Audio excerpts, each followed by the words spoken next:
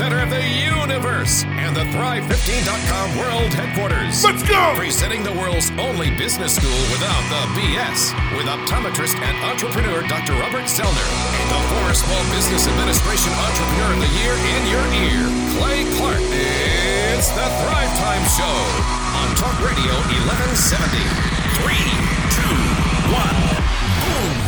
Oh, boom, boom, boom, and boom. Welcome back to the Thrive Time Show on your radio. My name is Clay Clark. I'm the father of 5 human kids, and I have been able to sequester to really hold hostage one of my kids. My oldest child here, Havana, is on the show today because Dr. Robert Zellner is out expanding his vast entrepreneurial empire all week this week. He's going to be out there doing some ongoing education to maintain his optometry certification, that kind of thing. And so we are filling in, and he has some big shoes. He has some big shoes to fill, and I looked at Havana's feet, I looked at his feet, and I realized that her feet might just fit his shoes. And so my daughter's on the show today. Havana Clark, how are you? I am doing great.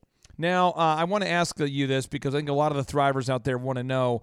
Rumor has it you just returned from Camp Coconut, camp up there near Branson, Missouri, Camp Coconut. Tell us about your camp experience at Camp Coconut. Well, it's actually pronounced Camp Kanakuk, but if you'd like to pronounce it wrong, you can pronounce it Coconut. Okay, nice. So Camp Kanakuk, was it founded by anybody with any type of relationship to the coconut? Where did I get the coconut idea? It was not. It just happens to sound like it if you say it wrong. Oh, nice. Okay. And so we're talking today about slow-cooked success, the history of J.K.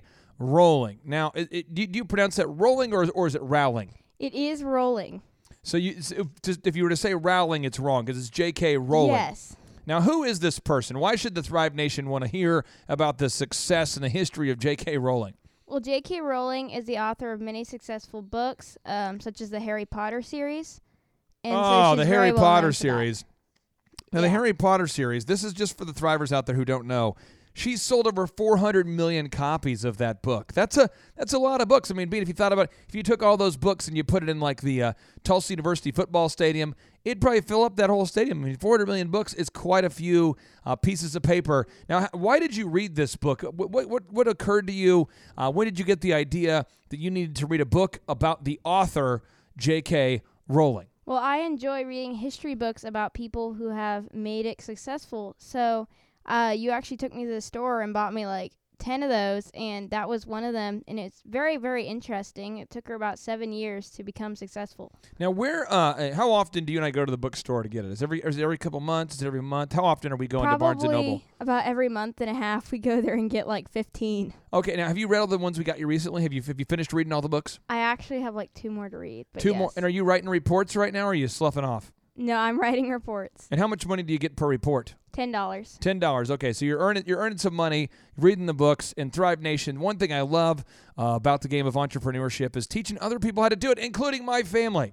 And so, Havana, in the future, can you tell the Thrivers about Havana's house? What's your big vision? What's your big game plan? I mean, I know you're 12 now, but any moment, I mean, maybe I predict before the age of 16 it's going to be a thing. But what is Havana's house? What's that vision? So Havana's house is my animal rescue group where we rescue animals and find them a home that works for the owner and the pet. So I'm learning how to train dogs so that I can make that easier for the person who's adopting and the pet. So you're already interning right now. You're already actually actively learning how to train dogs? Yes.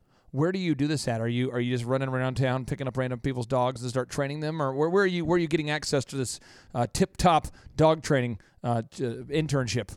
I'm learning actually at Tip Top Canine, which is really great. So if you need your dog trained, definitely go there. Awesome. Okay, so you're 12 years old. You're figuring out the game of life. And when you read this book, I know it's hard to remember back to the second when you first read this book about J.K. Rowling, but what were some of the things that jumped out to you that you thought, man, that is just, I cannot believe that? Well, I could not believe how long it took. Like, from the time she came up with an idea, it literally took 7 years, the time that the book was actually published. So, Thrive Nation, we're talking today about the slow-cooked success of J.K. Rowling. So, if you're listening right now and your business idea hasn't taken off yet, you know what? You're not an idiot. Some people are out there listening going, I feel like an idiot. I've started a business, and I've been in business for 3 years, and I haven't made a profit. Well, okay, fun factoid. Square is the company there, they use it to charge credit cards. So you'll see people plug the little thing into their smartphone, and they can use it to charge credit cards. Do the guys at Tip Top do that? Have you ever seen them use that machine? I have not, but I believe that they use it because I'm not really in the office. So. Well, Square was founded in 2009, and they lost $100 million before 2013, being $100 million. That's a big check. All right. And so what happened is they just continued to lose and lose and lose and lose and lose, getting more and more venture capital. And then in 2015, they looked like they would keep losing money. But these guys finally turned it around. And so it took the guys at Square many, many years, from 2009 to 2015, before they made a profit. A little fun factoid for you. Bean, have you ever heard of that company? Have you ever heard of the company called FedEx? I have. Well, you know, FedEx was started by Frederick W. Smith, and he first came up with an overnight delivery company back in 1962. Now, Bean, I know at the age of 12, you guys probably haven't even learned any math at all. So I probably have a monopoly on the math knowledge. But in 1962, we had the idea to start FedEx while he was attending Yale University. And then he took him until 1975. It took him from 1975 until he made a profit.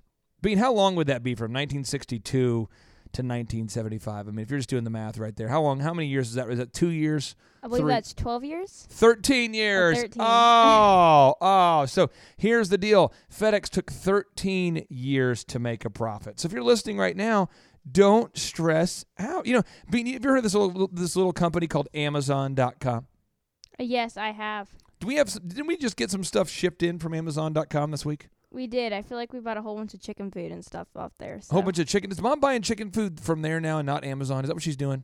Or not from Atwood's?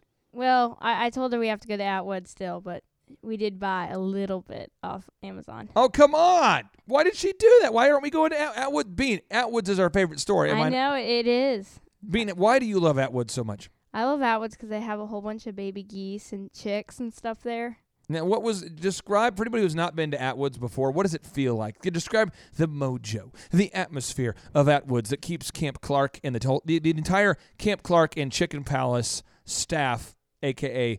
my wife and I and our 5 kids. What keeps us coming back there week after week? Well, they always have music playing, so there's some good mojo. The people are super duper nice. They have great customer service. And they just have great stuff. Oh, they have great stuff. If you haven't been to Atwood's in Broken Arrow by Lynn Lane, you got to get out there. It's so good. But, you know, in 1994, Jeff Bezos started Amazon being out of his garage. Oh, out of his garage. And do you know when he first made a profit? When did he first make a profit? I do not know. 2003. That is a total of 1994, from 1994 to 2003. That would be a total of 9 years. You know, when he ran out of money, he actually had to turn to his own mom and dad to get him to invest their entire life savings into his business. But the concept here I want to share with you, Thrivers, is that he lost, check it out, he lost money over and over and over for 9 years. So if you're out there listening today and you want to start a successful company, you're not an idiot if you haven't made money on year 1 or 2 or 3, but you probably need a business coach. Now, you see me coach with business owners all the time. You see me work with companies. From your 12-year-old perspective, why does somebody need a business coach? I think someone needs a business coach because you're not going to know everything. You can't remember everything. You can't do everything yourself. You need someone to remind you what to do, show you, refresh you. On certain things, you need an outsider's opinion so that you know how everything looks. Ooh, notice you said the word pinion, which is my favorite kind of wood to burn. Good job. Way to segue that in there. Now, today we were editing a testimonial video, a video from a real thriver, a real business coach client by the name of Dr. Joe. And isn't Dr. Joe the man who puts the braces in your face? He is. He also pulled out some of my teeth. Did he pull out some teeth of yours before you were ready? I was not ready, but, I mean, he did a great job, so. What was his trick to convince you it was time to pull out the teeth? What did he say to you? Oh, he'd just be talking, like no big deal, and then he'd just take them out. And then I didn't even know they were out. And he's like, okay, good day. Have a good day. Do you feel like that he enjoys pulling teeth? Oh, I think he does. Okay, so, but Bean, when he was talking about, he sent us a nice little testimonial video sharing what we've been able to do for him in his orthodontic clinic. What kind of stuff did he say we've been doing for him? Do you remember? Well, he said that he felt like you will help with his website, made it nice and clean, easy to follow. People who went to the website knew what they were expected to do to sign up. It wasn't like a confusing website where you don't know what to click, where to go. Very straightforward, made it a lot easier for him to grow his business. So if you're listening right now and you're an orthodontist or a dog trainer, we highly recommend you sign up for our one-on-one business coaching evaluation. It's free, and you can find out more about it at thrivetimeshow.com. And my wonderful 12-year-old daughter, she cannot tell a lie. She's being accurate. She actually goes to an orthodontist that we work with, and she actually interns for a company, Tip Top Canine, that we work with. So these are real things. But let's get back to the J.K. Rowling story as we talk today about slow-cooked success. And again, if you're struggling to make a profit, don't stress out. Did you know, Bean, Tesla, Bean, do you know what Tesla is? I do not. It's the car company. Bean, why do you know about Tesla? Why I failed you as a father? I thought it was a rocket company. Oh, that's SpaceX. But SpaceX was started by Elon Musk. And Tesla was a company that he took over. But Tesla did not make a profit between 2003 and 2013. It didn't make a profit for 10 years. And it took J.K. Rowling almost, 7 years, Bean, to get her book published? Yes, very long time. Okay, so Bean, I'm going to break it down for you here.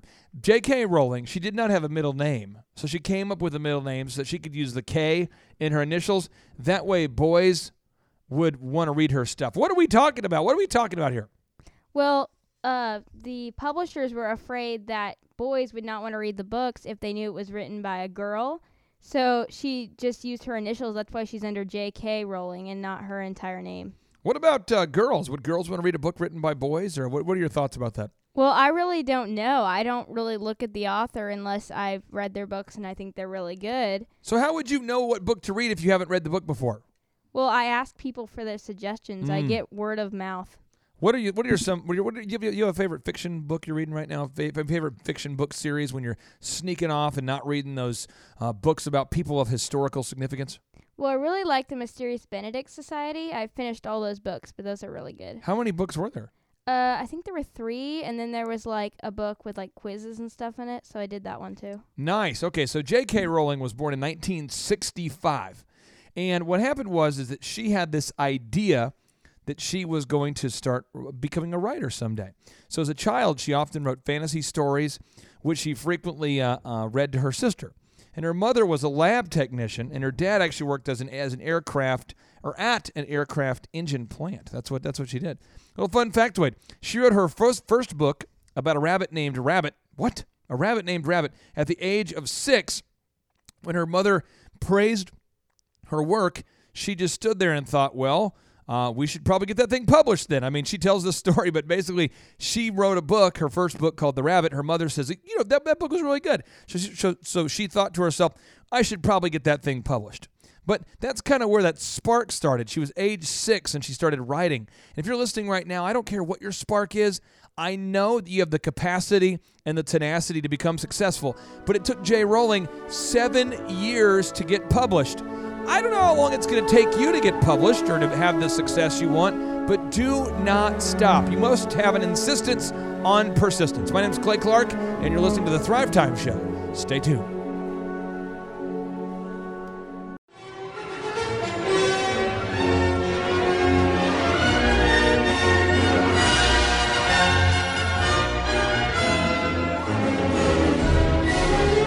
Thrive Nation, welcome back to the conversation. It is the Thrive Time Show on your radio. My name is Clay Clark.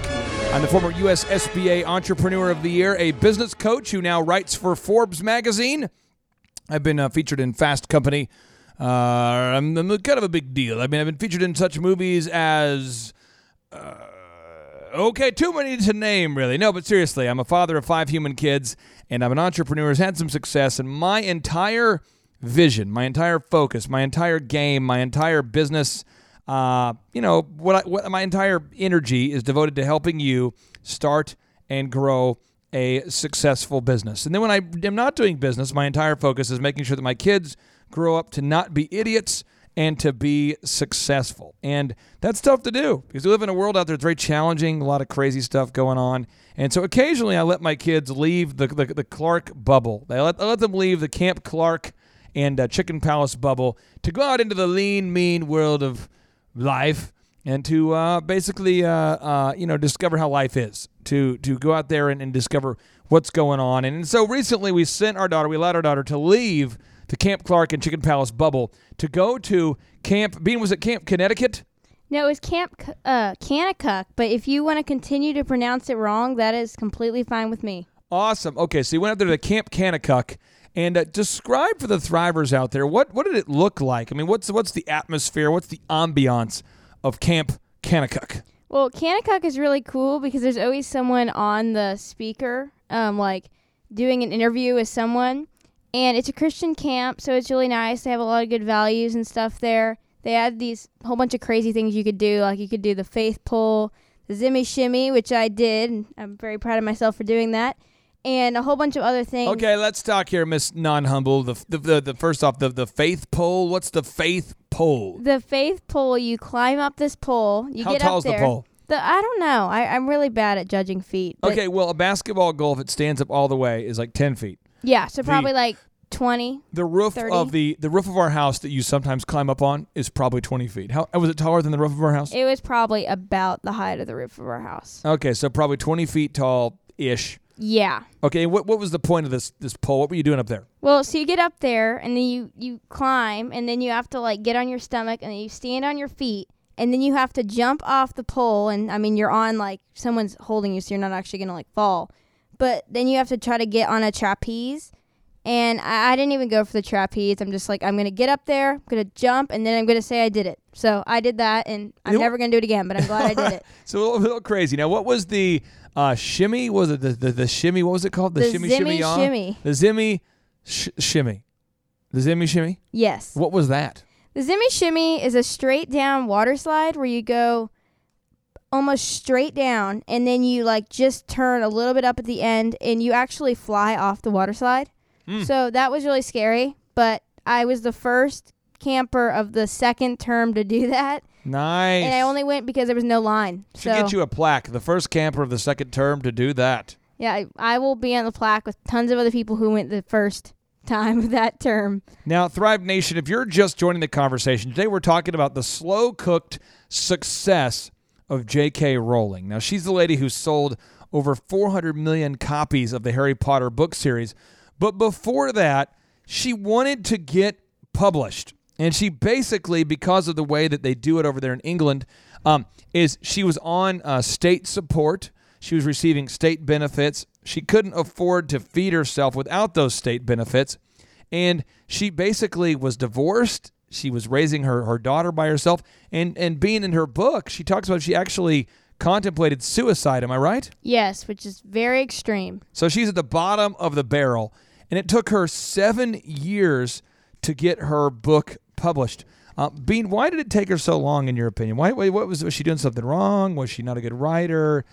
Should she have just given up? I mean, why do you feel like that she took 7 years to get published? Well, she took most of that time actually perfecting the book, writing it, going over, because the 7 years started when she thought of the character. She didn't have the story written, so she started perfecting the book. And then when she got closer to that the end of that 7 year period, she started writing to publishers and finding someone who would want to publish her book. And she found someone and they published it, but she had perfected it so that they'd actually want to read it, because no one wants to read a really bad book. No one wants to do that, even if it could be something great. And when she started getting rejection letters, she actually wrote that she took her first rejection letter and put it on her kitchen wall so that she could have something in common with other favorite writers, because the rejections won't stop. If you are persistent, you're going to get rejection. If you're ambitious, you're going to get rejection. If you are Anybody who wants to achieve anything above mediocrity, you're going to get some rejection. You're going to have some adversity. You're going to have some pushback. It's going to be harder than you think to get where you want to go. And I encourage you to push through. But I have my daughter, Havana, she's 12. I always have her read these books about people of historical significance. And Bean, why do you feel like as a 12-year-old daughter, your brain is fully functional now? You know what's going on. You kind of know what your dad's up to. You kind of are picking up on the vibe, you know, kind of my scams and schemes, kind of my ways. Why am I having you read books about people who have achieved massive success? Well, if you don't know how people got where they went, you won't ever know how to get there or how to avoid going places. So I want to do an animal rescue, so I'm learning, you're teaching me how to get there, how to have my goals, how to have my values, not just be drifting around on the ocean. So just, know where you want to go, figure out how to get there, and learn how to get where you want to go. Now, as you've read some of these books, I'm sure there's some that jump out to you and you say, okay, I read this autobiography about this person, and man, they had it rough. What are a few that just you read the autobiography and you thought to yourself, this person had every reason to give up, but they didn't? Well, Stevie Wonder, he was born blind. He could not see, and the doctors couldn't help him see or anything, so he just learned to live with it. But many people feel bad for themselves for, nothing, they just cut their leg or whatever, and they're like, this is the end of the world. Well, he was blind, and he actually went to an audition, and they actually signed him because he was so happy to play. He was smiling. He was all happy. He taught himself all the instruments that he knew how to play. He never had any lessons. So that was really interesting. A blind guy taught himself to play the instruments. He did. Do you have another book that you've read, another autobiography where you read and you thought, man, that one was... that was pretty rough. Do you have anyone? I hate to put your 12-year-old mind on the spot, so I'm just putting you on the mic. Not on the spot, but on the mic. Do you have any other examples where you said, to encourage the thrivers out there, of anybody you've read about who had to push through some adversity? Well, definitely just people like Washington. They had struggles that may not seem as big, just everything. I mean, random things would happen with their family. People would die. One of the presidential guys, I forget his name, but one of the founding fathers of America, a lot of his siblings died when he was 5, and he was close to a lot of them, but they just died. Benjamin Franklin, him and his brother had a really bad relationship. His son disagreed with him on a lot of politics, so they had a really bad relationship.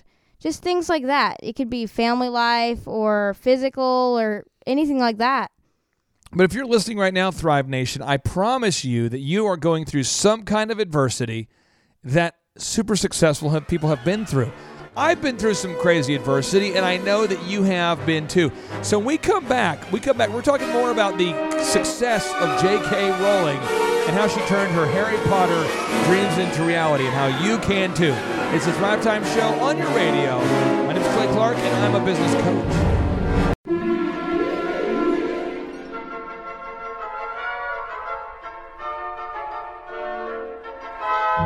Hello, Thrive Nation, and welcome back into the conversation. It is the Thrive Time Show on your radio. My name is Clay Clark, the former USSBA Entrepreneur of the Year. And we are talking today about the secrets to success of J.K. Rowling.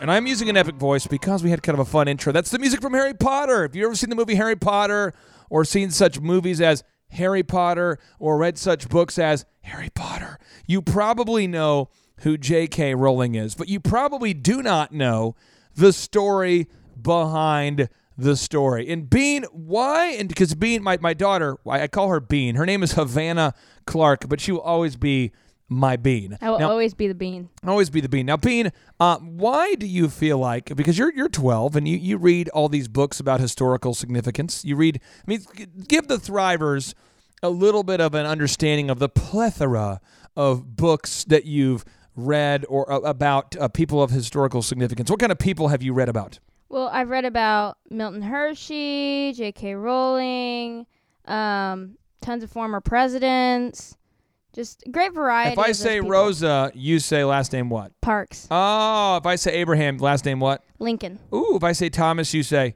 Jefferson. Oh, so you're reading all these books. When you read these books, What is one of the things that you're discovering as you read these books that's kind of a common theme with all of these people? As you and I attempt to fill the shoes of Dr. Robert Zellner, who's out expanding his vast entrepreneurial empire today, what are some of the common things, the common denominators, the common threads that we've seen amongst all these books you've read? Well, many of the people had a very hard time, like when they were growing up. They had a lot of difficulty, challenges in their lives, and it also usually took them a very long time to get to where they wanted to go, but they always saw their vision, and they always followed it and stayed on track. Have you ever read a book about somebody so far that has not had some adversity? No. What are a couple, and I'd hate to put you on the spot, but I'm putting you on the spot. What are some of the ones where you've read where maybe it's Milton Hershey, maybe it's Walt Disney? I mean, what's one where you read it and you're like, man, that was rough? I mean, what was one where you read it, or a couple where you thought, that was crazy? Well,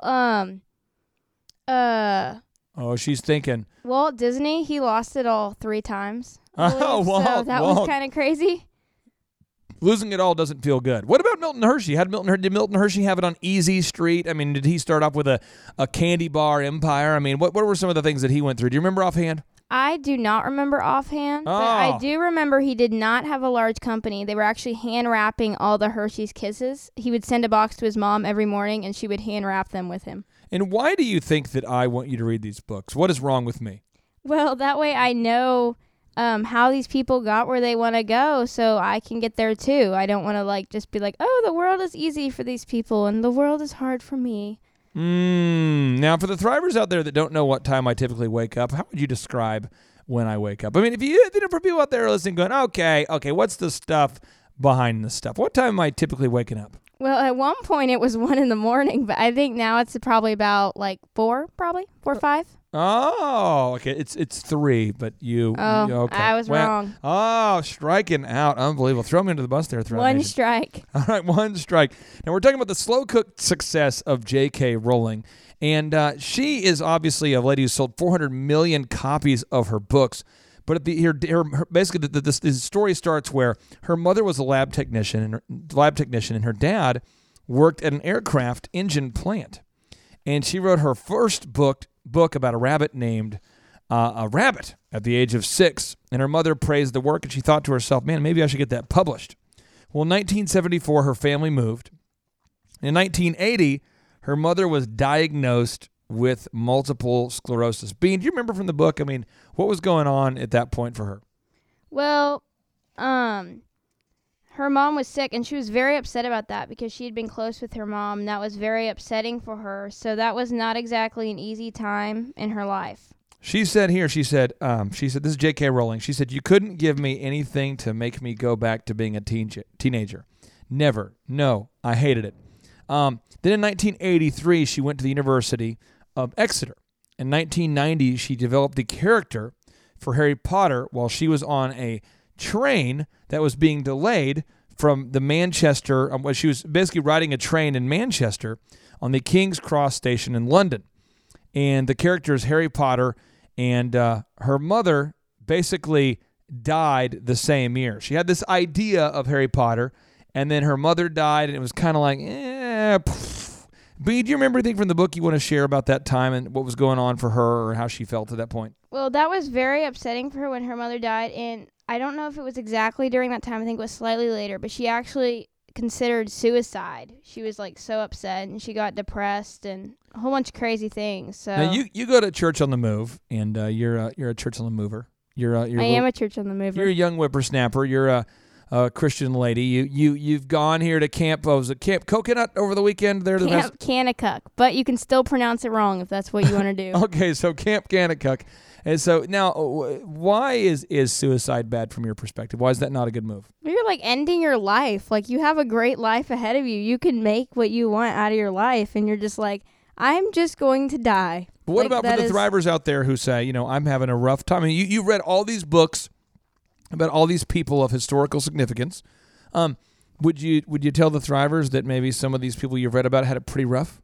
They did have it pretty rough. Some of them were growing up on the streets, and I mean, it's not easy, but you got to have your goal and work towards it. If you just sit around and wait for people to give you what you want, you're not really going to get anywhere ever. Tough love from the 12-year-old mind. It's really tough love. All right, so then she married this guy named George in Portugal in 1992. And in 1993, her daughter Jessica was born. And then she got a divorce and moved back to where she came from. Short-lived marriage. Short-lived marriage, not good. Bean, do you have any advice there as your 12-year-old mind? Don't marry someone you hardly know. Oh, okay. So she was a single parent and was on the verge of suicide. And this is a notable quotable that she said. She says, an exceptionally short-lived marriage had imploded, and I was jobless, a lone parent, and as poor as it is possible to be in modern Britain. Without being homeless, by every usual standard, I was the biggest failure I knew. She said that during her address, her commencement ceremony speech in 2008 to Harvard University. So living in a cramped apartment with her daughter, jobless and penniless, Rowling fell into a deep depression and admits that she even considered suicide. She was forced to rely on the state benefits and spent much of her time writing Harry Potter in cafes with Jessica sleeping next to her. Now, Bean, if you're listening right now and you're thinking about your goals and where you want to go with your life, you've read so many books about people of historical significance.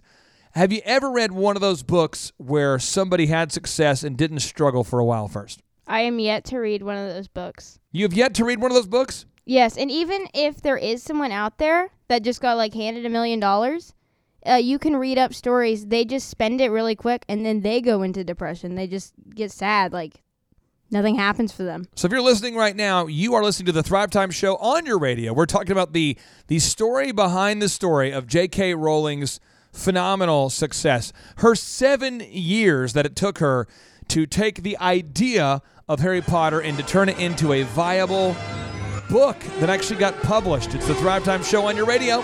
If you're looking for a business coach, and I know you are, go to thrivetimeshow.com and sign up for your one-on-one free consultation with a thrive15.com business coach.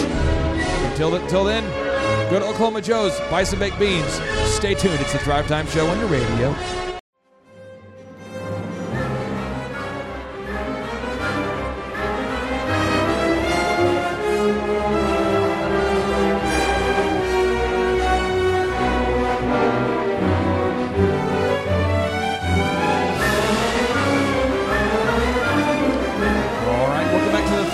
Show on your radio. My name is Clay Clark. I'm the former USSBA Entrepreneur of the Year.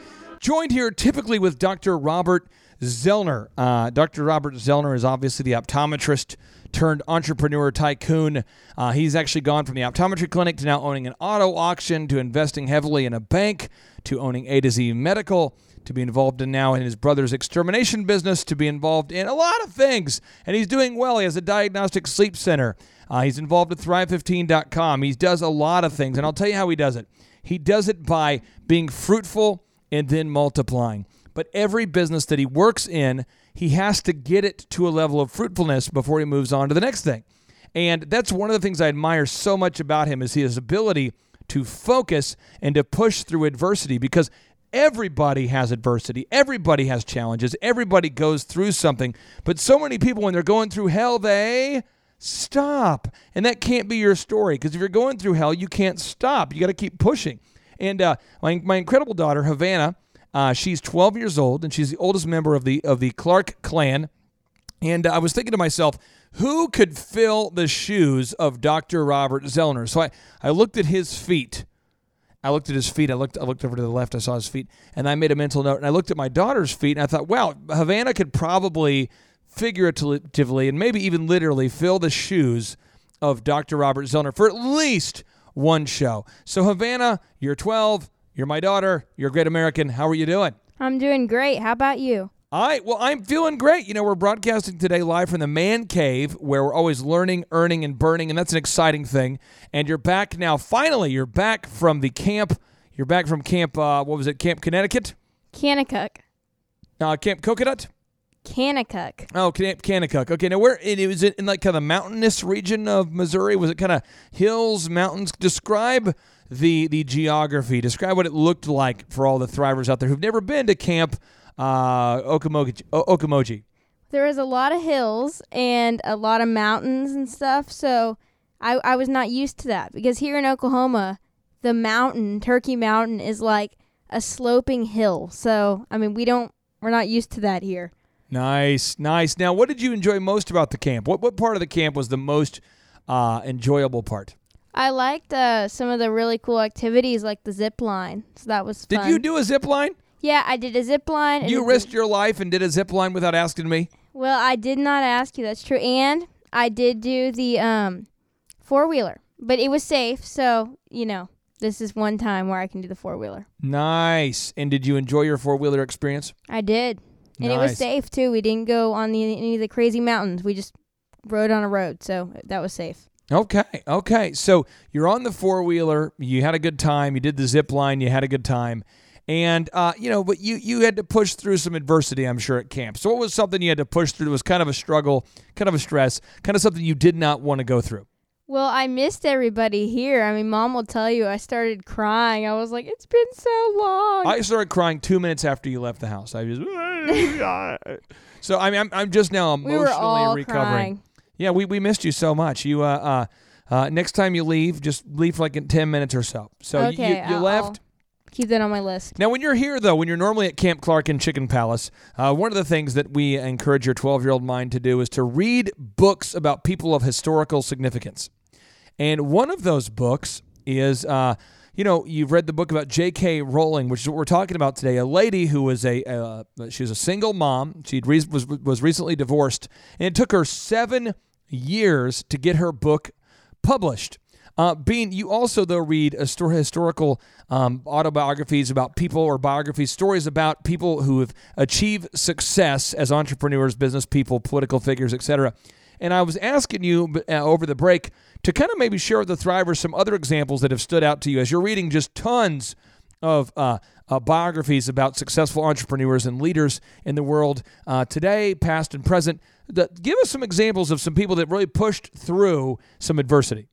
Well, Helen Keller became blind when she was a toddler, about 2 to 3 years of age, I believe. And she could not see or hear. So, I mean, that was crazy because she couldn't hear anyone. She couldn't see anyone. So her parents brought her a teacher because she just had a really bad attitude as being all difficult because, I mean, she couldn't see. She couldn't hear. So they got her a teacher, and she learned how to spell words, and she actually went to college. I believe she was the first blind woman to go to college. I believe, blind and deaf. And she learned how to write with her hands, read with her hands, and do sign language and actually talk, not clearly, but she could actually talk to people. And so when you read Helen Keller, you read about her life. I mean, was your mind just blown? You're going, hey, she's deaf. She's blind, and she's achieving all this success. Did it blow your mind? Yeah, it was very amazing. Well, if you're listening right now and you are a thriver out there, I encourage you that no matter what adversity you're fighting through, no matter where you're at in life, you have the capacity and the tenacity to succeed, but you've got to push past that level of comfort. I mean, if you are pushing through rejection, if you're pushing through, I call it the no zone. Being so far, has Miss Tristy taught you a lot about the ozone? I don't know very much about that yet, actually. Okay, well, the ozone is this layer that protects. It basically helps. Scientists have discovered that the ozone basically helps keep out the harmful rays of the sun, that kind of thing. I know what you're talking about now. And it keeps the oxygen, on the planet where it needs to be, and it makes it so we can breathe. We all don't suffocate. And the ozone, as what surrounds the planet, it protects us.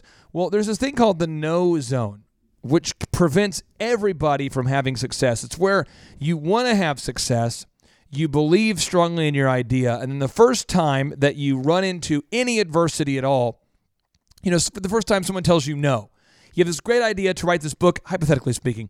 You want to write this book called Harry Potter. And you have this idea to write this book, Harry Potter. You've been working so long on this character. You've been developing this character. And then somebody tells you no. And as soon as you hear no, you immediately retreat and you go, I don't want to push through the no zone. It's too tough. I can't handle the rejection. And you get stuck because you're unable to push through that adversity. But Bean, as you were reading J.K. Rowling's book, or J.K. Rowling, if you want to mispronounce it, J.K. Rowling, How much? I mean, do you remember her getting rejected? Did she get her book published on the first time that she submitted her book to a publishing house, to a publisher? Did she get her book published immediately, or do you remember if she had to fight through any adversity there? She did not get it published immediately. I do not remember the exact amount of times, but I know she definitely wrote to more than one person, and they did reject it the first couple times. And she actually said, that she pinned her rejection letters in her kitchen wall because it gave her something in common with her other favorite writers. But you understand, this lady pushed through adversity for 7 years. 7 years. 7 years. And then eventually she finally got her book published, and now she's sold. Some reports are saying 400 million, some are saying 450 million, but she's doing well. And I'm just asking you, if you're listening right now, what is the thing that you want, and how many rejections are you willing to push through? So, Ben, we're going to talk about chickens for a minute. You have some chickens. You raise some chickens. Yes, we do have chickens. And we've had some chickens that have been eaten by the dark force, by the dark lords, known as the raccoons. Oh, yeah, they're out there trying to eat our chickens. And how many times have you had a chicken die where you go, oh, my gosh, and it just sucks your soul, and you want to cry, and it blows your mind, and you feel awful? About 50 times, because we had like 50 chickens at one point, and all of them are eaten except for one. And we've only had 3 chickens died just from dying. Everybody else has been eaten, so. Okay, and you won't let me kill the raccoons, is that correct? Yes, because they don't know that they're not trying to ruin our lives. They're just If I were to kill there. the raccoons, do you understand that less chickens would die? I understand that, but I mean. So three raccoons would die in exchange for the lives of the 50-something chickens. But the raccoons would all come back because there's other raccoons that would take their place. Oh, and I'm willing to kill them all. It's like on the battlefield. But you won't let me do it. You won't let me do it. Okay, I will not. I get it. Okay, so but you've had to push through, right? I mean, sometimes you're sad. You don't feel good about it. What do you tell yourself during those times where the chickens die and you're going, oh, why did it kill my favorite chicken? What do you do? Because it's happened a few times. Well, actually, I started saving up for the ultimate coop, which is like super protective, super cool, makes it a lot easier to care for them. You don't have to let them out so they won't get eaten, but they still have space. So we actually just purchased that, and we're waiting for it to come in so we can put it all together. But that's How what I much did. does the ultimate coop cost? I think it was like $4,000. $4,000 for the ultimate coop? Yeah, so I'm splitting the cost with Mom. Okay. So Mom, a.k.a. Dad, and Mom. Okay, so you're Yes, you and too. how do you earn your money? What do you do? I clean the office and I write book reports. Unbelievable. So if you're listening right now, Thrive Nation, and the raccoons are eating your chickens, and you find yourself in a position where you feel like you just want the raccoons to stop killing your babies, then you have a couple options. Either one, you could give up and quit, or two, you could persevere. You could push through the pain, and that's what I encourage every single person to do right here on the Thrive Time Business Coach Radio Show. Stay tuned. More about fighting through adversity.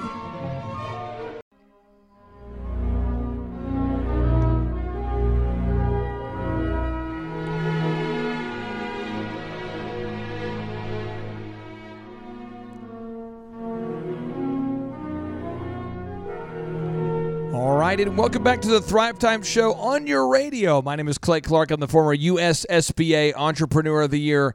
And as always, I am typically joined here with Dr. Robert Zellner. But today, our optometrist turned, wannabe business coach, he is expanding his vast entrepreneurial empire. And so he cannot be here with us today. And so I had to look around. I had to assess the situation. And I had to figure out who could possibly fill the shoes of Dr. Robert Zellner. Who could we possibly think of? And so I looked to my left, I looked to my right, I assessed the shoe size of my daughter's shoes, and I look at his shoe size, and I realized, Havana, what size shoe do you wear in terms of female shoes? What size shoes do you wear at this point? About a 7. A 7. I realized that Dr. Z is probably wearing a male size 9, and I realized she could probably fill at least 2/3 of his shoes. And so if I just put on extra socks, I'm good. You're good. And yes, right. And so today on the Thrive Time Show on your radio, I'm going to feature my incredible daughter on the radio show. And we are talking about the unlikely success, the slow-cooked success in the history of J.K. Rowling. Now, Havana, is it Rowling or Rowling? Many people listening right now say, is it Rowling or Rowling? She's the lady who wrote the books the Harry Potter book series. Is it Rowling or Rowling? It is Rowling. But if I want to mispronounce it, I can say Rowling. True. If you want to mispronounce it, I'm not going to stop you. Nice. Okay, and you just returned from Camp Connecticut, or is it Camp Coconut? What was the camp that you just returned from? Camp Kanakuk. Nice. Okay, Camp Kanakuk. And so we're talking today about how she did it. Now, J.K. Rowling had to push through 7 years of rejection and adversity to get where she wanted to go. 7 years. And so if you're listening right now and your business is struggling to have some success, you're struggling to be able to achieve your goals, don't feel alone. You know, I just want to encourage you. Square was started in 2009 and did not make a profit. Drivers, it did not make a profit until 2015. That is 6 years. These guys lost $100 million in their first 4 years. You know, FedEx began in the mind of Mr. Frederick W. Smith in 1962 and did not make a profit until 1971. That's 9 years. 9 years. It's an unbelievable, it's a vast amount of time. If you think about this, think about Amazon. They started in 1994, and he didn't make a profit until, oh no. You know, in 1999, he started in 1994, and in 1999, the guy lost $719 million. He actually didn't make a profit until 2003. Could you imagine what it would be like to have started a company in 1994? And they say, so Jeff, how are we doing? And it's 1999, and you've lost $719 million. So many of us have struggled our way to success, but yet we never talk about it. We always celebrate success. We always say, success. Look, they just won the Olympics. They just won the marathon. But no one wants to talk about the adversity that most people had to push through to get there. And so my incredible daughter, she's 12, and I always encourage her. I encourage the kids, and specifically her, to read stories about people of historical significance, people who've gone on to change the world, to improve the planet, to make the world a better place. And but they do that by reading biographies, autobiographies and biographies. Specifically, Havana reads a lot of biographies that you can find at Barnes & Noble. And Havana, I would like for you to share with us, because you have a 12-year-old mind, but you have the soul of a 35-year-old. Well, Tell you. us. Oh, yeah, it's a good thing, by the way. A 35-year-old soul is a good thing to have.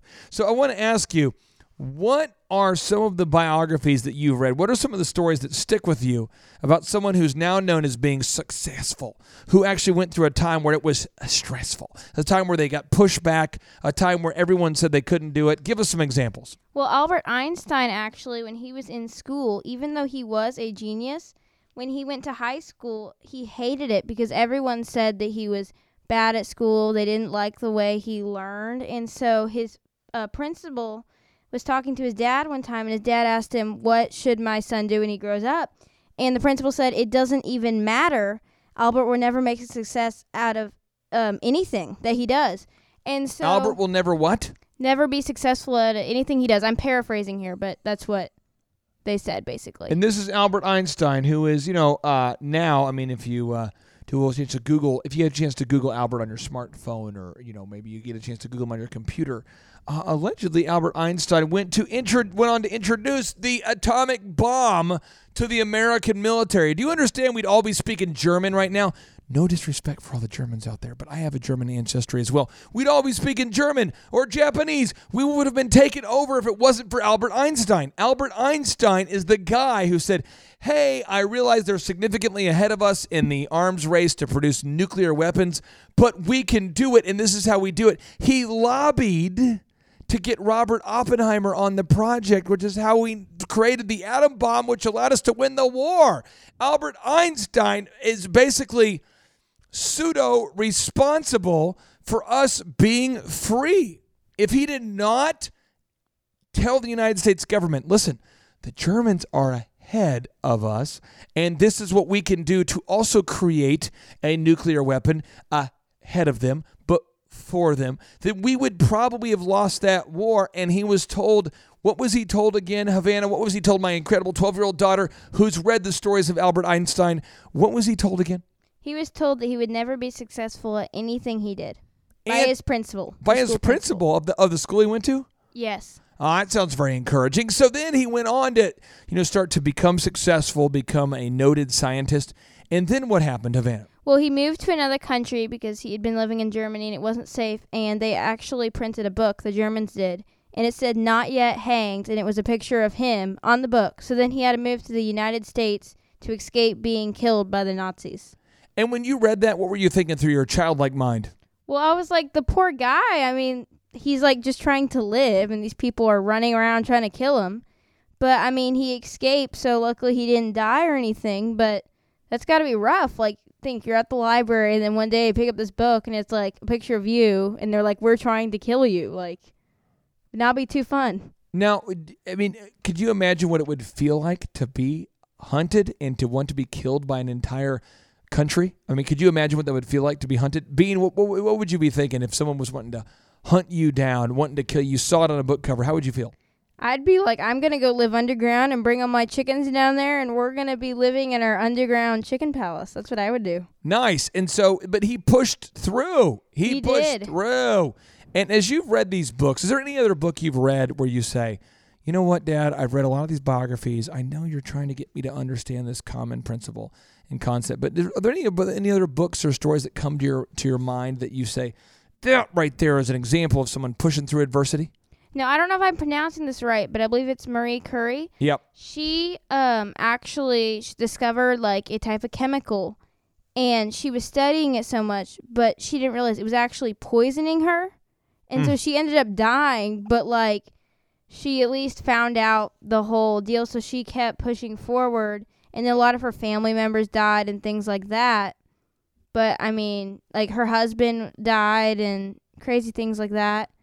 But, like, she did what she was going for. She wanted to learn about this thing, and she learned about it. Now, for all the thrivers out there who are listening, Bean, a lot of them don't get a chance to live in the house with me. You know, they get a chance to hang out with me, be around me. Probably a lot of them don't want to be around me. But what would you say? How would you describe how hard I work? If to somebody who's listening who's like, well, you know, I work about 35 hours a week. You know, I get there at 9. I typically leave at 5. How would you describe what I do?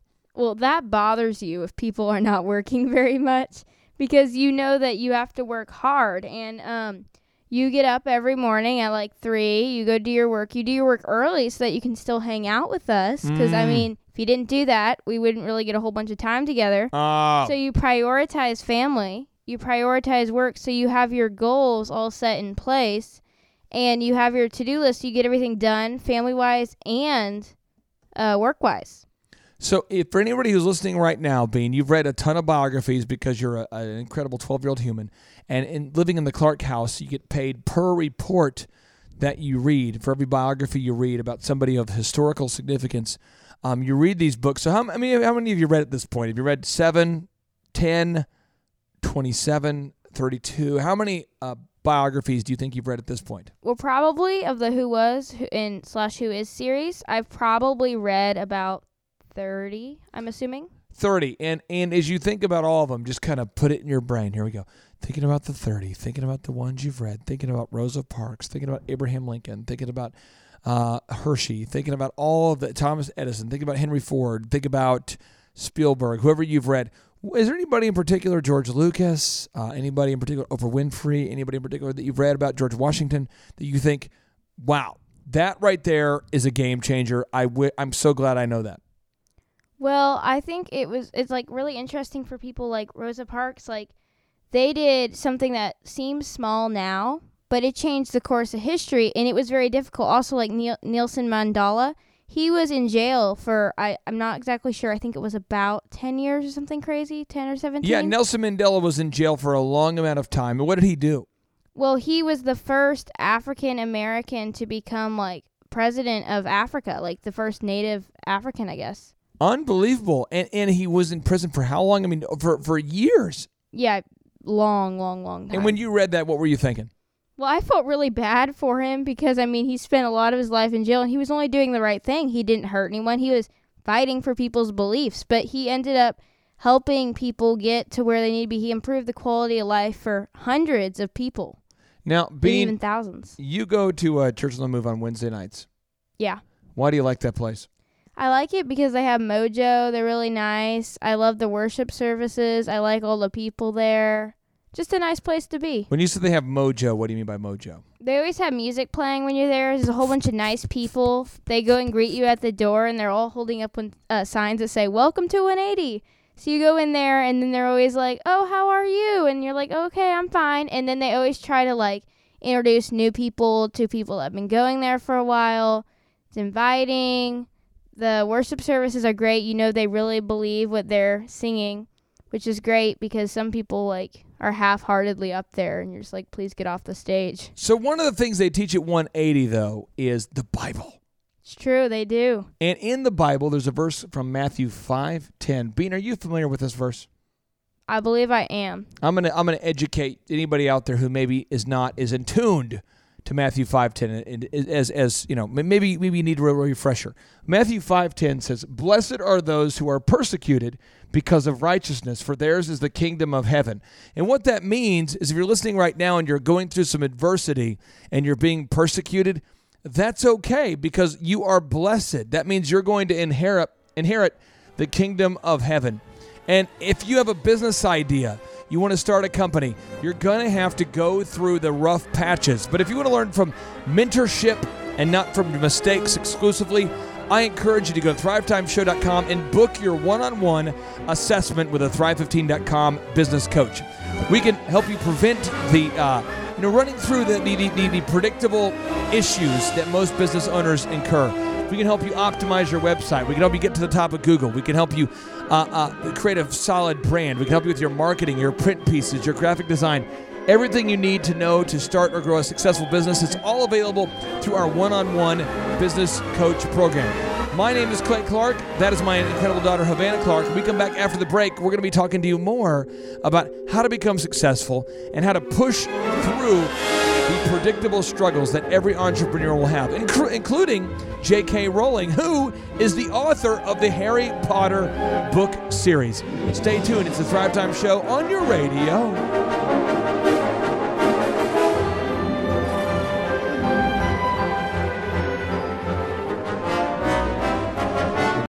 I wanna be a billionaire so freaking bad. Buy all of the things I never had. I wanna be on the cover of Forbes magazine, smiling next to Oprah and the Queen. All right. Welcome back to the Thrive Time Show on your radio. My name is Clay Clark. I'm the former USSBA Entrepreneur of the Year. If you're just tuning in, you want to go to thrivetimeshow.com and sign up for the podcast version of this broadcast so you never miss an episode. We've had my daughter on the first 5 segments of the Thrive Time Show today because we're trying to find somebody who can fill in for the incredible shoes of Dr. Robert Zellner as he's out expanding his vast entrepreneurial empire. But my daughter now has to go on to do daughter things because she is a kid and she's matriculating, she's learning, she's being educated, and really I don't want to screw that up. And so she's back off to doing what 12-year-old girls do. One of those activities that she's doing is making sure that she avoids any physical interaction with boys. That's just one thing. If you're listening right now here and you're a lady, I just want to apologize on behalf of all mankind. I think that you ladies are virtuous creatures, and we men, we try to screw things up a lot. So again, on behalf of all the men out there, I just want to apologize to all the ladies. Ladies, just try to avoid men. I think a good tip I would give my daughter right now, she's 12, is you really don't want to get married till about 37 or 47, somewhere in that range. Maybe 57. Those are good ages to get married. But today we're talking about J.K. Rowling and her unlikely success, and specifically the steps that she had to take to have success. Because I think a lot of people look at the Harry Potter series and go, wow, she sold over 400 million copies of the book. Wow, this lady's a billionaire. Wow, but people don't realize what she went through. And if you missed the earlier segments, here she is. She's a single mother. And, she just got a divorce. She's raising her kid. She's on government assistance. And she writes for 7 years trying to get her book published. 7 years. And so what she did is she decided that she had the first 3 chapters of her book were pretty good. So she puts those in a plastic cover, and she sends those off to agents. And basically, if the agent would like the first 3 chapters or so, then they'll eventually, then her theory was, hey, she'll send the rest of the book. Well, the reason why you'd want an agent is because an agent is somebody who sells the books to publishers for authors. Basically, these agents have a contract with a publishing company that the writers themselves don't have. So if you have a book you want to write, you wrote a book, and you want to get it published, like you want to find your book at Barnes & Noble, you more than likely need an agent. And so she knew she had a lot better chance of getting her book sold if she had an agent. So she only knew just a few people to even send it to. So at first, she sends it to the first person that she could think of, and she sends it out there, and the book gets rejected. And then another book gets rejected. But she did something different than I think most people would do right there.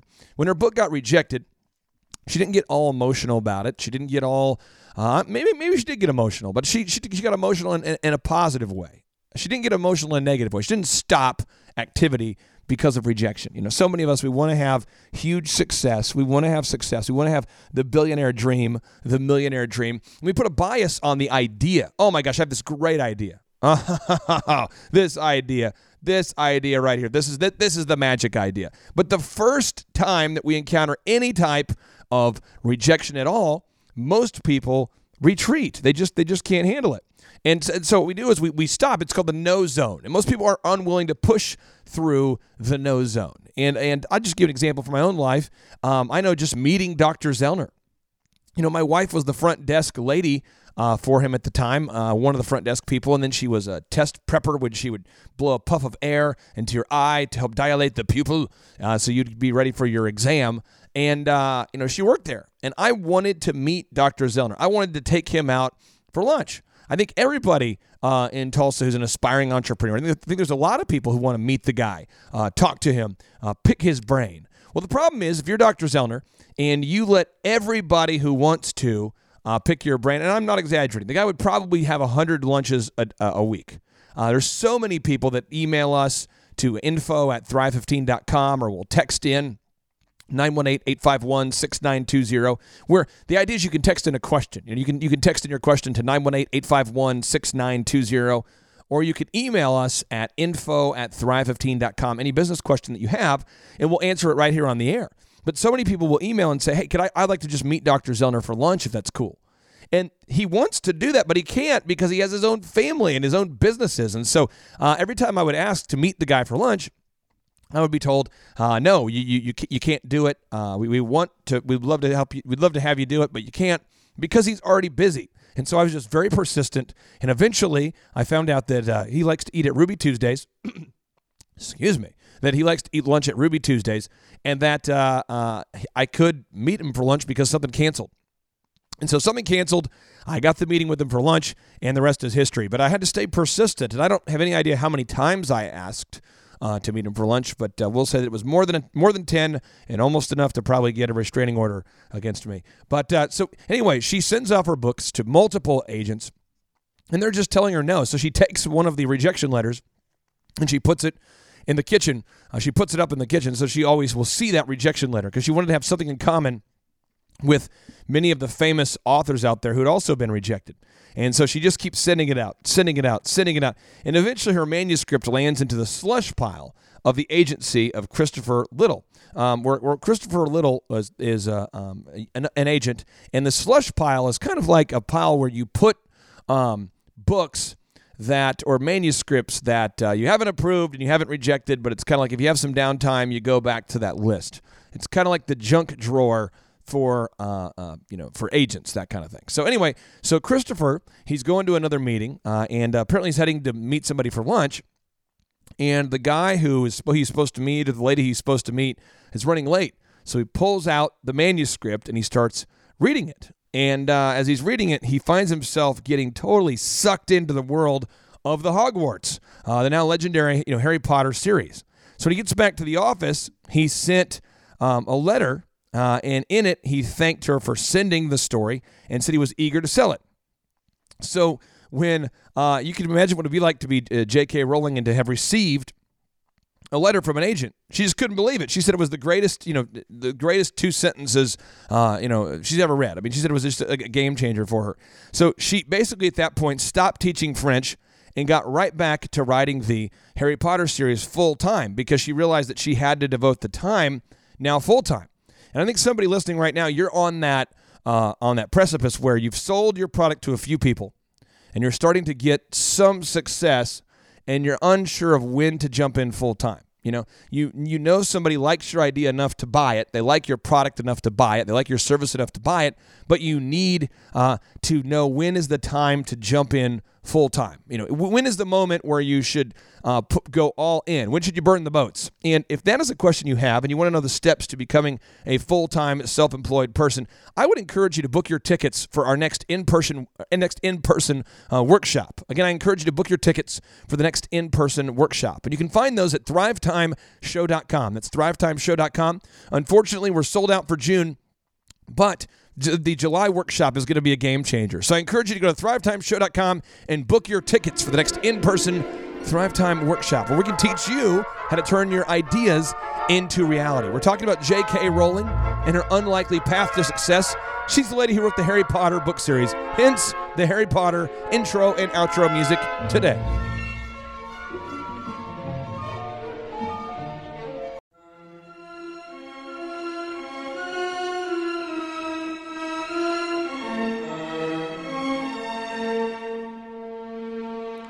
Well, hello, Thrive Nation, and welcome back to the Thrive Time Show on your radio. My name is Clay Clark, and I'm filling in today for Dr. Robert Zellner, who typically joins me inside the box that rocks, but I have to attempt to fill his incredibly big shoes alone today. So bear with me, and we'll have a lot of fun here together. So just make sure that you don't you have too much fun. We don't want to have too much fun when the boss is out. When the boss gets back, we want to make sure. We don't want it to feel like a substitute teacher kind of culture, where as soon as the main teacher leaves, people are throwing spitballs and calling in sick and running around half naked. We don't want that to happen. What we want to do is we want to have a respectable show while Dr. Robert Zellner is out. And so we're talking today about the unlikely success of J.K. Rowling. Who's J.K. Rowling? Who's J.K. Rowling? Why is it so hard for me to say J.K. Rowling? Well, J.K. Rowling is the best-selling author of all time. She's sold over 400 million copies of her books, the Harry Potter book series. But before that, before she became successful, she was actually a single mother, raising her kid. She'd gone through a divorce, and she was trying to raise her kid. She was on assistance, living over there in England, and she struggled. And so she wrote this book, and for 7 years, she struggled. I say 7. This is not like a random number that I'm pulling out of the air. I mean, she really did work on getting her book out there for 7 years. And so after dreaming for years and years about just being published and what that would feel like, when she finally did get a letter of affirmation and a letter of confirmation from Christopher Little, one of the people who received her manuscript, telling her Christopher Little was one of the agents who received her manuscript and said that it's going to work. And so he let her know that not only was it going to work, but they're going to auction it in the United States. And so she was confused, saying, well, don't you just auction off like paintings or jewelry or cars at Dr. Z's auto auction? At auctions, she thought people would just call it the prices they pay for things, and she couldn't understand how someone could be bidding on her story.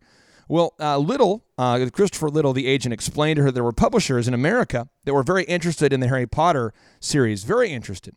So they were so interested that they were competing with one another to buy it. Each publisher trying to top the other's bid, and just like other auctions you've been to, maybe like an art gallery or where people can bid higher and higher and higher. It's not a desperation move, and so they ended up taking the book to auction, and a gentleman bought the book by the name of Arthur A. Levine, and for over $100,000. He bought it for $100,000, and so she was a little scared because she's going, okay, this guy just put $100,000 into buying the rights to my book, and I'm a first-time author. But Levine loved the book so much he thought it would do well in America, because he said the idea of feeling underappreciated or feeling like an outcast, that's something that most people can relate to on either side of the pond. He loved the story, and he felt like everyone could totally relate to it if they just got their hands on it. So with some of the new money she got, I mean, she had tons of money at this point. She received $100,000, right? So what'd she do? She went out and bought herself a coat. And I think a lot of us listening right now, you're working super hard, and you're burning the candle at both ends. You're getting up early, you're staying up late, trying to start that business on the side, and all you want to do is buy a new coat. And that's what J.K. Rowling did. She bought a new coat. And then in June of 1997, Harry Potter and the Philosopher's Stone was published in the United Kingdom. Bloomsbury had asked Jo if she could actually use her initials instead of her name on the book. So let me explain this to you. J.K. Rowling was known by her friends and family as Jo. And she thought, you know what I'm going to do? I'm just going to put my name on the book because, I'm the author of the book. I mean, I just put my name on the book because that's typically kind of the move, right? Well, what happened is that people were concerned that boys would not buy the book because it had a woman author on it. I mean, and because it was a woman author, they thought, how could a young boy possibly want to read this book if it had a woman author? I don't quite understand the logic, but apparently there's people that know more than I know. And so she didn't have a middle name, so she gave herself one, Kathleen, after her grandmother, hence J.K. Rowling. And Bloomsbury, basically at that point, they started marketing the book, and it took off. It was a huge hit. School children loved the books, and their parents loved that their kids loved to read. And so they were hungering for another book. And she'd already written the other book. And so in July of 1998, her next book came out. And the book began to become like a cult favorite. I mean, it was kind of like an iconic book that kids were just firing through these massive books, just dominating the content, just reading. Kids who wouldn't want to read all of a sudden started reading. They're wanting to read more. And so if you're a parent and your kid likes to read, a lot of people thought, you know what I'm going to do? I'm going to go ahead and get the kids the next book. Well, then in October of 1998, J.K. Rowling traveled to the United States for the first time for a 10-day book tour. So she's gone there doing a 10-day book tour. And when she's out, she's discovering that people all across America already owned the book because they've purchased it on the internet. So people in America were buying the book off of the internet, even though it hadn't been in American bookstores yet. And it was starting to develop kind of a cult word-of-mouth following. Kids were wanting to get their hands on the book, and they were waiting for it to come out at the bookstores. And so if you'll remember, there were thousands of people sometimes lined up at bookstores waiting to get their hands on her book. But that's the part where usually the media picks up right there. That's usually when the average person starts paying attention, is right at the time where people start cheering. As an example, I recently was asked to write for Forbes. So I write for Forbes magazine. And as a business coach, your entire focus is doing just that. Working as a business coach, helping clients grow their business. And so in Tulsa, we work with Morrow and Lye, pediatric dentistry. We help those guys. We work with Kirkpatrick and Lye, the orthodontist in town. We used to work with Innovations Dentistry. The success stories are everywhere. We've worked with Barbie Cookies. We work with the Tulsa Oilers. We work with Tip Top Canine. I could go on and on, but we've built the largest wedding photography company on the planet. We have a very thriving men's grooming lounge called the Elephant in the Room. Dr. Robert Zellner and Associates, his business is rocking. His auto auction is rocking. Every one of the businesses is now starting to get to that exponential level, or it's already there, where we've sown the seeds and now they're doing well. But at the very start of the show, we started talking to you about some of the examples because I don't want you to be discouraged. I don't want you to look at our success and say, oh my gosh, it's totally impossible. Well, two things you need to understand here is, one, it is absolutely possible for you to have the amount of success that Dr. Zellner and I have had. However, I will tell you that every single successful person I've ever met has had some kind of mentor or somebody who's helped show them the way. And that was the big thing for J.K. Rowling, is once she finally had an agent, she had somebody to show her the way. And in her case, it was Christopher Little. And Christopher Little's the one who helped her finish her book. Is he as good of a writer as her? No. Is he a better writer than her? No. But what did Christopher Little do? Christopher Little took her book that she'd been working on for 7 years and got it in front of the book publishers, who at that point advised her to change her name on the cover of the book, to change the title of it a little bit, to add certain artwork, and bada bing, bada boom. And I believe somebody listening right now, you're just one business coach away from turning your big dreams into reality. So how do you bridge the gap?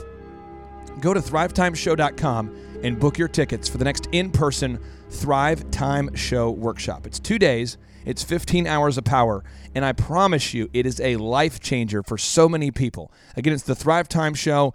It is an unbelievable opportunity for you to learn what you need to learn to start or grow a successful business. Don't miss out. Go to thrivetimeshow.com, book your tickets.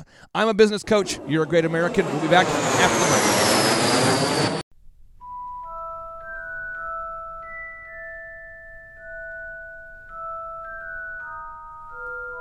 All right, welcome back to the Thrive Time Show on your radio. Kind of a mysterious intro music here. Dr. Robert Zellner is out today expanding his vast entrepreneurial empire, as he often does. And so I am going to teach you some of the things that the wizard would teach you should he be here. Today's entire show is focused on teaching you how to push through adversity and to recognize the likelihood and the truth behind slow-cooked success. And on a broader context, we're looking at the life of J.K. Rowling. So J.K. Rowling was a single mom. If that's you and you're listening right now and you're a single mom, check that box. Check. If you're a single dad, check that box. She was raising a child while on government assistance. If that's you, check that box. Then she wrote this book. If you have a new idea, a new invention, a new concept, a new restaurant idea, a new idea for a service or a product, check that box.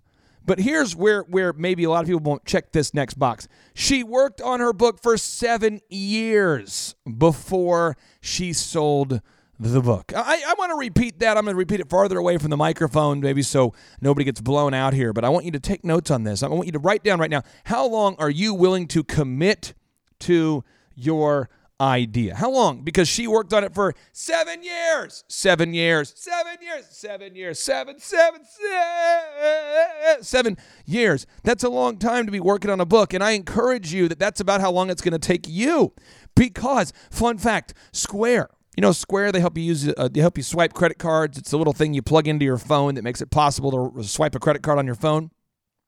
That thing was started in 2009. And those homies didn't make any money. They lost money until 2015. That is how many years? 6 years. They lost over $100 million in 6 years. You know FedEx, Fred Smith, FedEx, they, you can set your watch by it or something. Those guys, the delivery people, he started that a business idea in 1962, and it wasn't until 1975 until he made a profit. Did you know that? You know, Jeff Bezos had the idea to start Amazon in 1994. And in 1999, my friends, in 1999, despite having revenues of $1.6 billion, they lost $719 million. What? Jeff Bezos, Amazon lost $719 million after having been in business for 5 years? Yes. And why am I saying that to you? Because it's all about slow-cooked success. Do you know Tesla? Tesla didn't make a profit between 2003 and 2013. The great Elon Musk did not make a profit between 2003 and 2013. And I'm asking you, what's your journey? What are you willing to push through? What are you willing to sacrifice to get to your goals? Because I know you can do it, but you just can't stop. It's called the no zone. And you're going to need at least 100 rejections, 100 no's before you get a yes. And even once you start to have some success, in the case of J.K. Rowling, by 2001, her book was a worldwide phenomenon. It took her 7 years, though. 7 years to get published. Her book's taken off. She has 4 books in the series that had already been published by 2001. So in 2001, there's 4 of her books that have been published.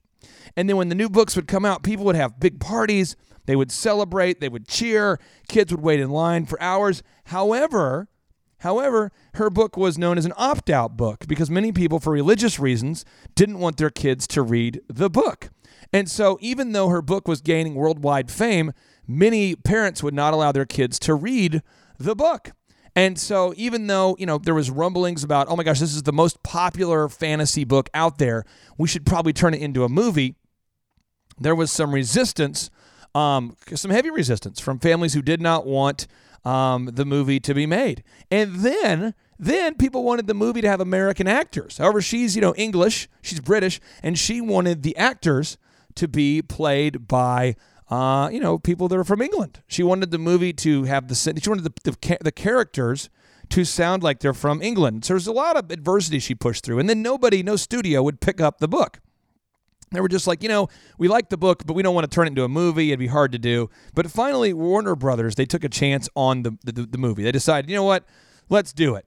And so the movie version of Harry Potter and the Sorcerer's Stone premiered in November of 2001. And it was a hit, baby. American audiences absolutely had zero trouble accepting the British cast. And the movie began to take off. And now we know it as the success that it is. But think about the adversity that she had to push through to get there. 7 years. She actually contemplated suicide at one point because things got so tough. And so to make your life a little easier as a Thrive Nation, I made a list today of entrepreneurs who were actually homeless or pseudo-homeless before having their big success. And so here's one example. James Cameron, this is the guy who introduced Titanic, the Avatar movie.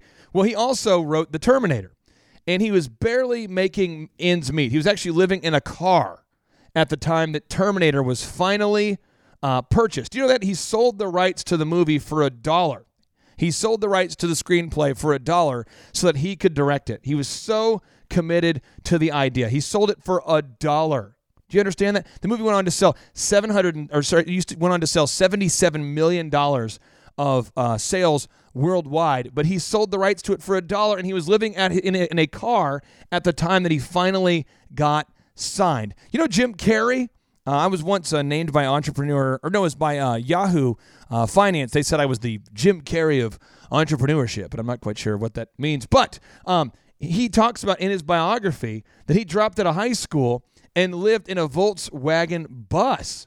And he and his family would park throughout all different places throughout Canada, and that's how he was raised. And he used to do comedy as a way to make his mother laugh because that was the only thing that he could do. He felt desperate. His mother was crying all the time, and so he turned to humor as a way to lighten the mood. But now he's the big success story. What about Dr. Phil? Dr. Phil apparently was homeless at the age of 12. Did you know that? He was homeless at the age of 12. Now, he went on, obviously, to get his bachelor's and his master's degree and to get his PhD. And Oprah in the 1990s would invite him to appear on her show because of his persistence. Not because of his skill, but because of his persistence. Persistence is that powerful insistence that you are not going to stop until you get what you want. And if you don't have that kind of 7-year persistence, you're just not going to have success as an entrepreneur. So many entrepreneurs talk about, I don't feel any momentum, I'm feeling kind of stressed out, because I've been trying to sell my idea for 2 years. Oh my gosh, I've been trying to work on my idea for 3 years. No, listen. I have pushed through the pain. You got to push through the pain. We all have to do it. If you're not willing to push through the trouble, the trials, and the tribulation, if you're not willing to be like Elon Musk and fight from 2003 to 2013, for your idea. Just to get Tesla profitable from 2003 to 2013, they made no money. You're not going to have success. And there's one great song that talks about the path to success, and it's Tracy Chapman's song called Fast Car. And Justin Bieber did a cover of the song, and I thought he captured the emotion of it, and it's all about getting in a car and making the decision to do something with your life, moving away from where you currently are and investing in yourself, believing that you can make it. So I'm going to play the song for you. Marinate on the lyrics. It's Fast Car by Tracy Chapman. Fast car. I gotta take it to anywhere. Maybe we can make a deal. Maybe together we can get somewhere. Any place is better. Any place is better. Starting from zero, got nothing to lose. Maybe we'll make something. Me and myself, I got nothing to lose. Me and myself, I got nothing to lose. If that's you, here we go. Crank it up. See, my old man's got a problem. He lives by the bottle, that's the way it is. I say, but he's too old for working. But he's too young to look like this. My mama went off and left him. She wanted more than life than he could give. I said, somebody's gotta take care of him. So I quit school, that's what I did. Here we go. If that's you, you can do it. Remember when we were driving in your car. Speed so fast I felt like I was drunk. City lights way out before, and your arms just wrapped right around my shoulder. And I had a feeling that I belonged. And I had a feeling I could be someone, be someone, be someone. I have a feeling you can be someone. You can do it. You know, Thrive Nation, I don't care who you are. I don't care where you're coming from. I don't care what adversity you've had to fight through. I know that you can do it. So many people look at Oprah and they celebrate her. But do you know that Oprah was repeatedly raped as a young kid? Did you know that? Did you know Oprah had a miscarriage? Did you know that Oprah grew up poor? Did you know that? Did you know how many successful entrepreneurs started with nothing? Well, I want to encourage you. I know that if I can do it, I know that you can do it too. And I know that we have the tools that you need to do it. We have the tools, the techniques, the systems, the secrets, the best practices. We have the tools that you need to start or grow a successful company. And all you need to do is take the first step. Go to thrivetimeshow.com. Just watch the testimonials. See people just like you who turn their dreams into reality. And we want to see you at our next in-person workshop. My name is Clay Clark. That's the story of J.K. Rowling. And until next time, I want you to be successful. You can do it. Push through the adversity. It's the Thrive Time Business Coach radio show on your radio.